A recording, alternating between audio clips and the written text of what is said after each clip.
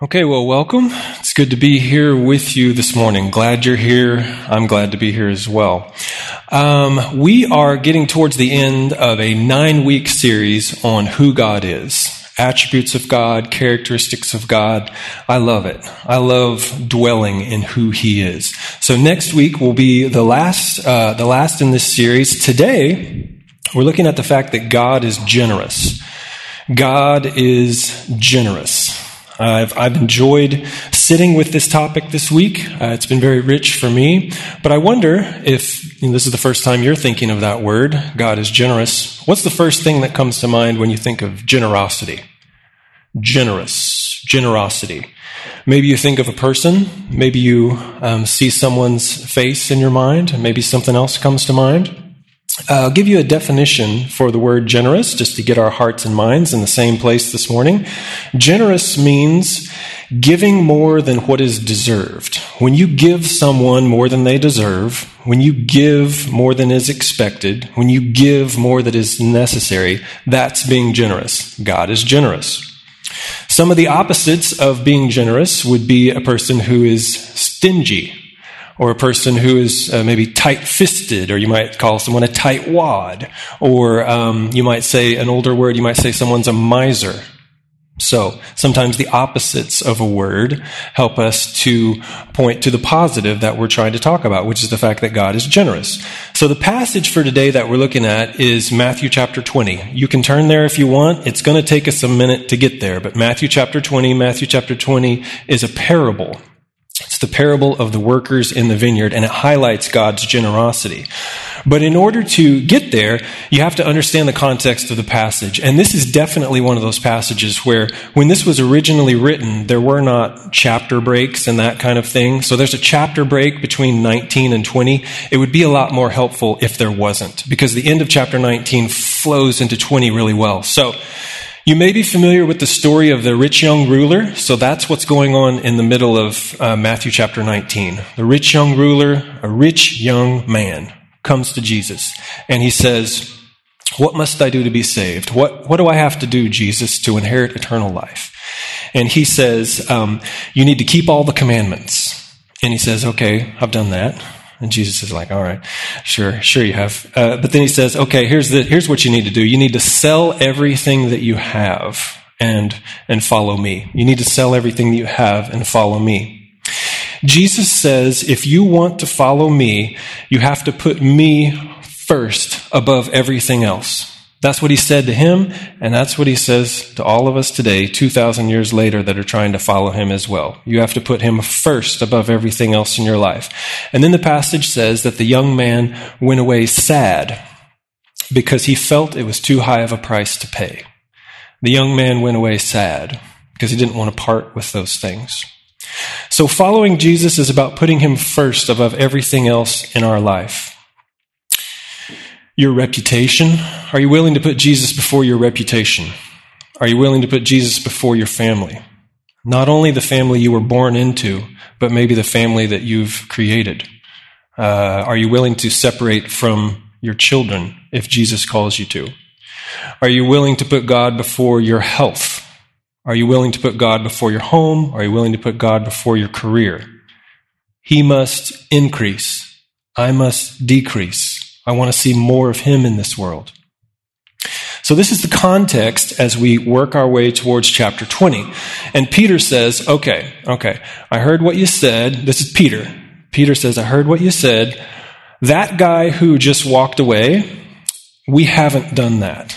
We are with you. We have given up everything. We are following you. So what's next? What comes after that? And so Peter says, if you're in chapter 19, in verse 27, Peter says, "See, we have left everything and followed you, so what will there be for us?" Peter says, "What will there be for us who follow Jesus?" So a rough translation of that is Peter says, what will we get? What do we get for following you? Okay, that might sound kind of selfish, but I think it's interesting to note that Jesus doesn't reprimand Peter for asking that question. Because the question that Peter's asking is, how does God reward people who follow him? It's a legitimate question. It's a legitimate question for him. It's a legitimate question for us. How does God reward those who follow him? So if you are looking in your scriptures in chapter 19, Matthew, I'm going to read a couple of verses starting in verse 28. Jesus said to them in response to Peter's question, how does God reward people that follow him? He says, truly, I tell you, in the renewal of all things, when the Son of Man sits on his glorious throne, you who have followed me will also sit on 12 thrones, judging the 12 tribes of Israel, and everyone who has left houses or brothers or sisters or father or mother or children or fields because of my name, you will receive 100 times more, and you will inherit eternal life. But many who are first will be last, and many who are last will be first. Jesus' answer to Peter is, if you follow me, you will be rewarded. That's what he says to me, and that's what he says to you today. If you follow me in your lifetime, you will be rewarded. Primarily, you'll be rewarded with eternal life.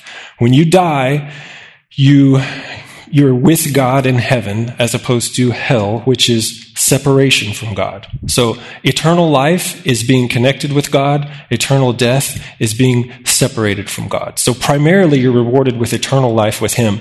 Secondarily, you're rewarded specifically according to your actions. You're rewarded specifically according to your actions. Now, the second thing that I just said there is a serious rabbit hole that you can go down, okay? You're actually rewarded for the Bible does teach that, and we're not going to go down that rabbit hole today. It's a healthy rabbit hole to go down, to study how does God reward us specifically. But I'm going to give you 3 passages of Scripture for further study if you would like to follow that thread. The parable in Matthew 20 is primarily having to do with the gift of eternal life. But there's a couple of passages here that'll get you started.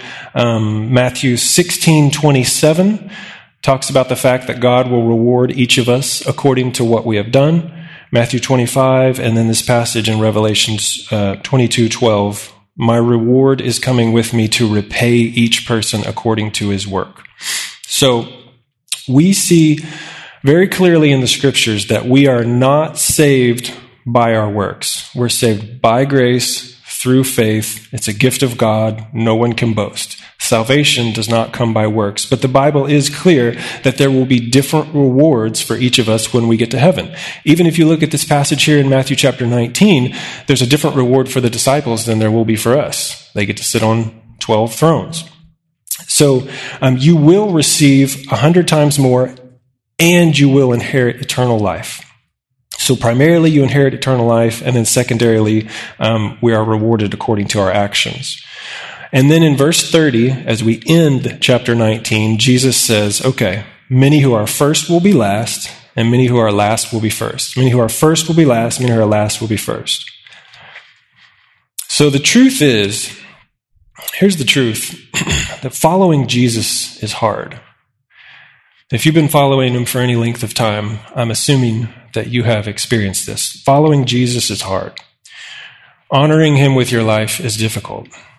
Loving your enemies is difficult. Telling the truth is difficult. And we know that this life is short, but sometimes the days just feel really long. And so sometimes we can be tempted to look around at people in the world that seem to be thriving, they seem to be winning, and they're not following Christ. And maybe you start to think, maybe it's not worth it to follow Jesus. I see people not following Christ being esteemed and respected, and I see people who do follow Christ being overlooked and mistreated. First will be last, the last will be first. Jesus says, put these glasses on. Put these goggles on. Put these heavenly goggles on. I want you to look at life the way I look at life. Not all is as it seems. People that are elevated now may very well not be elevated later. And people that are totally overlooked in this lifetime may be greatly elevated in the life to come. So hang in there, Peter. Hang in there when it's tough. You will be rewarded. And then as I was studying it, I kind of felt like I sort of came into like a silence here. It's like, okay, what's next? And then I hear Jesus saying, How about I tell you a story? Okay, how about I tell you a story? That's great. We sort of descended and I told you some truth. Let's open up the doors. Let's open up the windows. Tell me a story, Jesus. I love it when you tell me stories. So he tells us this story about what it's like in terms of how God gives eternal life to those of us. So if you would stand with me. We're going to read our passage out loud. So keep the blood flowing, keep everybody moving. And we're going to look here, chapter 20, starting in verse 1. For the kingdom of heaven is like a landowner who went out early in the morning to hire workers for his vineyard. After agreeing with the workers on 1 denarius, and 1 denarius is a day's wage, he sent them into his vineyard for the day. When he went out about 9 in the morning, he saw others standing in the marketplace doing nothing, and he said to them, "You also go into my vineyard, and I'll give you whatever's right." So off they went. About noon and about 3, he went out again and did the same thing. Then about 5, he went and found others standing around and said to them, "Why have you been standing here all day doing nothing?" "Well, because no one hired us," they said to him. "You also go into my vineyard," he told them. When evening came, the owner of the vineyard told his foreman, "Call the workers and give them their pay, and I want you to start with the last, and I want you to end with the first." When those who were hired about 5 o'clock came, they each received 1 denarius, which is an entire day's wage. And then when the first ones came, they assumed they would get more, but they also received a denarius each. When they received it, they began to complain to the landowner. "These last men put in 1 hour, and you made them equal to us who bore the burden of the day's work and the burning heat." And he replied to them, "Friend, I am doing you no wrong. Didn't you agree with me on a denarius? Take what's yours and go. I want to give this last man the same as I gave you. I want to give this last man the same as I gave you. Don't I have the right to do what I want with what is mine? Are you jealous because I'm generous?" So the last will be first, and the first will be last. Lord, we do pray that you would add your blessing to the reading of your word, all for your glory. Amen. Thanks. You can have a seat. So the interpretation of this passage is fairly straightforward. The daily wage is eternal life. God is continually asking people to join his kingdom. He's continually asking people to be reconciled with him and have their sins forgiven. And everybody who agrees to that will have the same reward. So this isn't, again, referring to the individual rewards. This is referring to the general reward of salvation. And it's given regardless of how much work you've done as a Christian over the course of your life. And all of this highlights the generosity of God. One of the things I noticed about this passage is the owner of the vineyard didn't have to pay people the way he did. Why did he pay the guys who only worked 1 hour first and then the other guys last? It's almost like he wanted them to see it. He wanted this conversation to happen. He wanted his generosity to be highlighted. So what I'd like to do is make one point about God's generosity and then make 2 points of application for our life. So I'll say one thing about God's generosity and then 2 points of application for living. The first application is that the generosity of God is unfair. The generosity of God is unfair. That's the first and primary thing we see. My response to that is, I'm glad he is unfair. Maybe that's your response as well, because if he gave me what I deserved, we'd be in a bad way. If he gave you what you deserved, if he was fair, I'm glad that he's not fair. We don't want him to treat us fairly. I'm glad he gives to us when he doesn't owe us anything. I'm glad he pursues us when we don't pursue him. And I'm glad he offers us forgiveness when we are actively walking away from him. But the truth is, following God is hard work. I mean, Jesus tells us that my yoke is easy, my burden is light. And it is, but it's still work.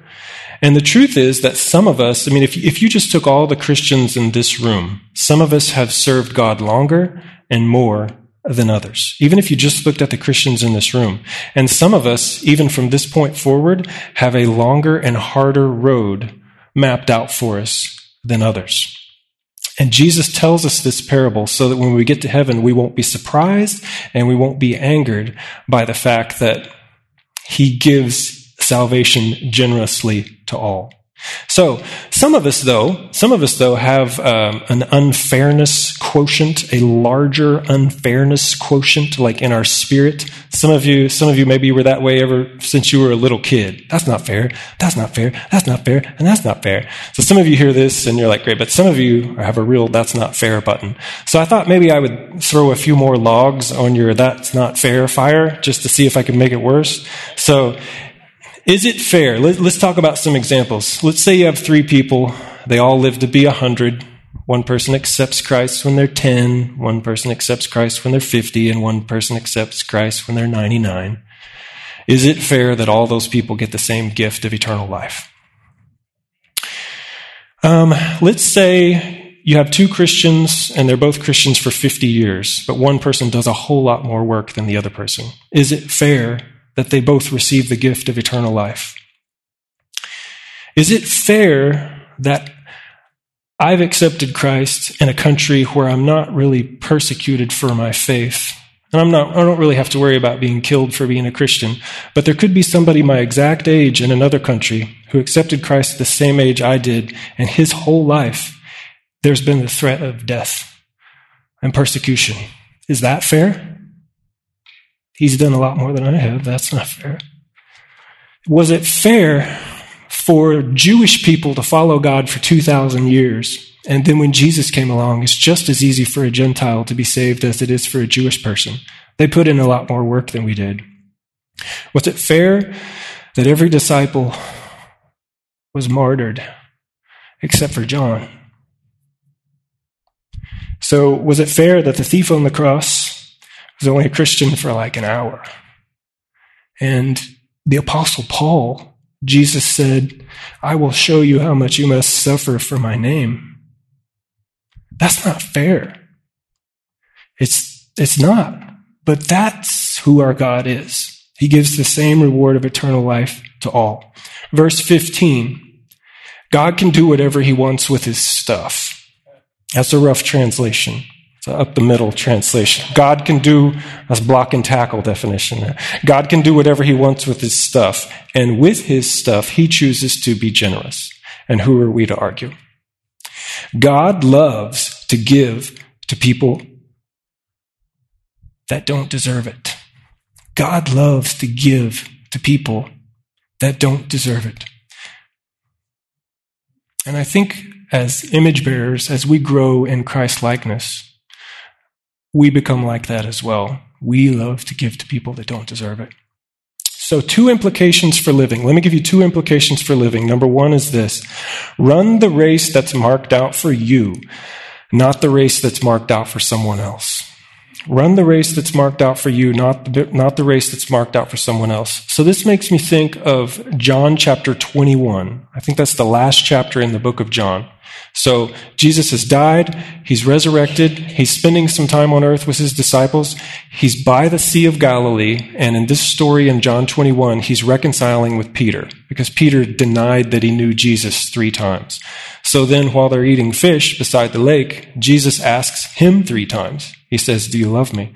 Do you love me? Do you love me? And then, Peter's just under the lights. Peter's just under the lights. All his disciples are there.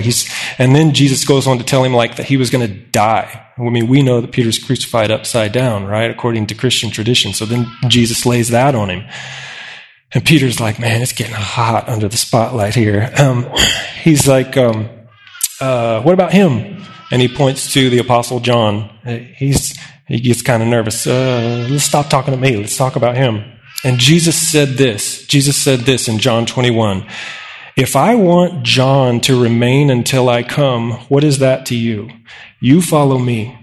The race I have marked out for him is not the race I have marked out for you. You need to run the race I have marked out for you. Don't worry about his walk with me. Don't worry about her walk with me. You worry about your walk with me. I've been real encouraged by, many of you know Mary Beth in our office. I've been very encouraged. A lot of Mary Beth's mantra in the last 2 to 3 years has been, keep your eyes on Jesus. And she has said it out loud. She's written it in emails. Keep your eyes on Jesus. It's almost like Jesus says, don't use your periphery vision. Okay? Don't look to the left. Don't look to the right. Like one of those horses with the cart and carriage or whatever. They've got the blinders on. Jesus grabs your face. Maybe he grabs you by the chin because you're doing this all the time. And he says, right here, look at me. What I have for you to do might be harder than what I have for other people to do. What I have for you might be easier than what I have for other people to do, but it doesn't matter. Keep your eyes right here. So run the race that's marked out for you and not the race that's marked out for someone else. And the second one is this. Deal with any anger you might have in your heart towards God about his generosity to others. Deal with any anger you might have in your heart towards God about his generosity to others.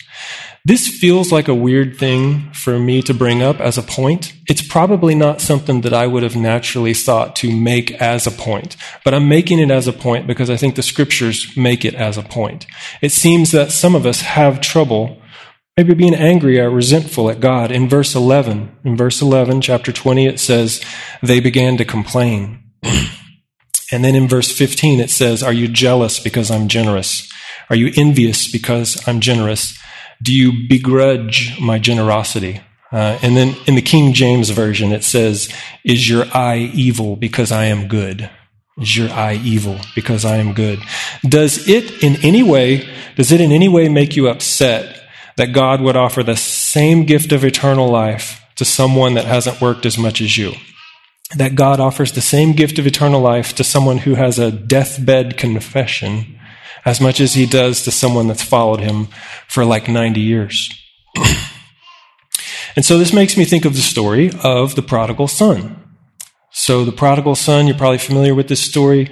The father has 2 sons. One son says, come and give me everything that's mine. He leaves, squanders all of his inheritance, and when he comes back, the father accepts him. Father accepts him back, and the older brother is angry about it. Look at the older brother; he's angry about it.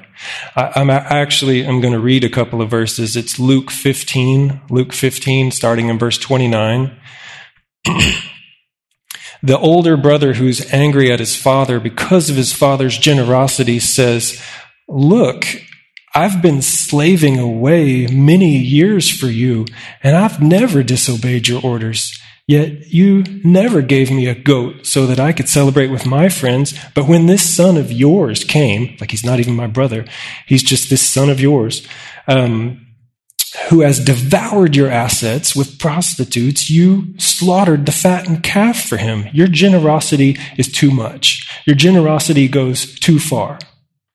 And the father says, "Son, you're always with me, and everything I have is yours, but we had to celebrate and rejoice because this brother of yours was dead, and he's alive again. He was lost, and he's found." So, this might hit some of you, and if it hits you, then this is for you.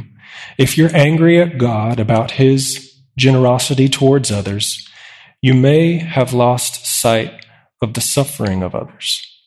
You may have lost sight of the suffering of others. And I don't want to pile on, okay? I'm not trying to pile on.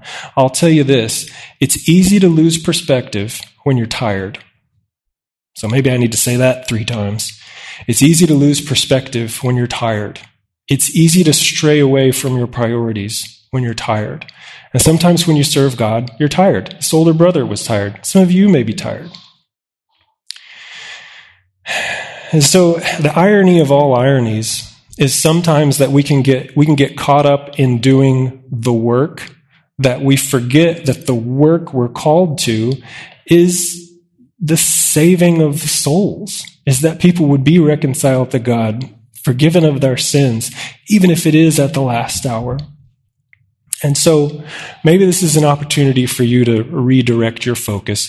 And if that does hit you, I want to leave that message at the doorstep of your heart and just allow you to wrestle it out with God in prayer.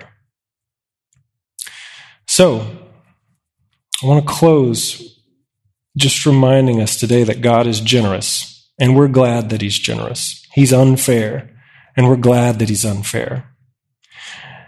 And we're going to do our best to keep following Him as individuals, and we're going to keep helping each other follow Him corporately as we move towards, as this passage says, the renewal of all things. One last point I would make, though, is this.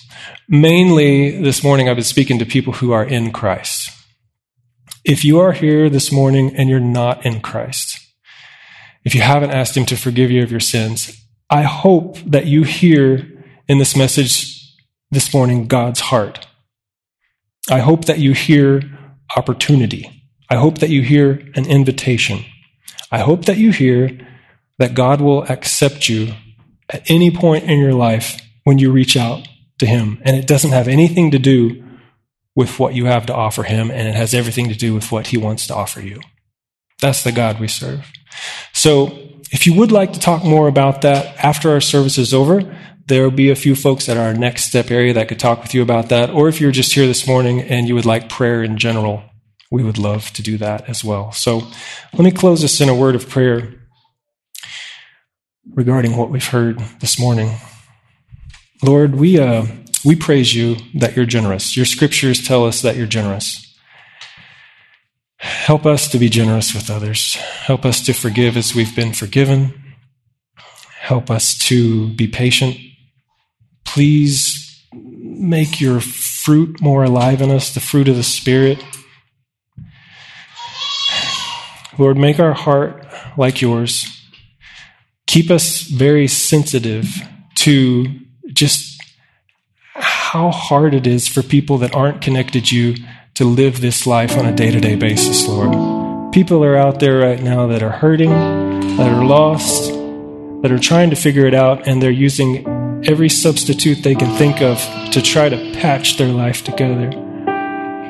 So we pray that You would draw them to You, help us to be a part of that, and keep our hearts compassionate in the way that Your heart's compassionate. In Jesus' name we pray. Amen.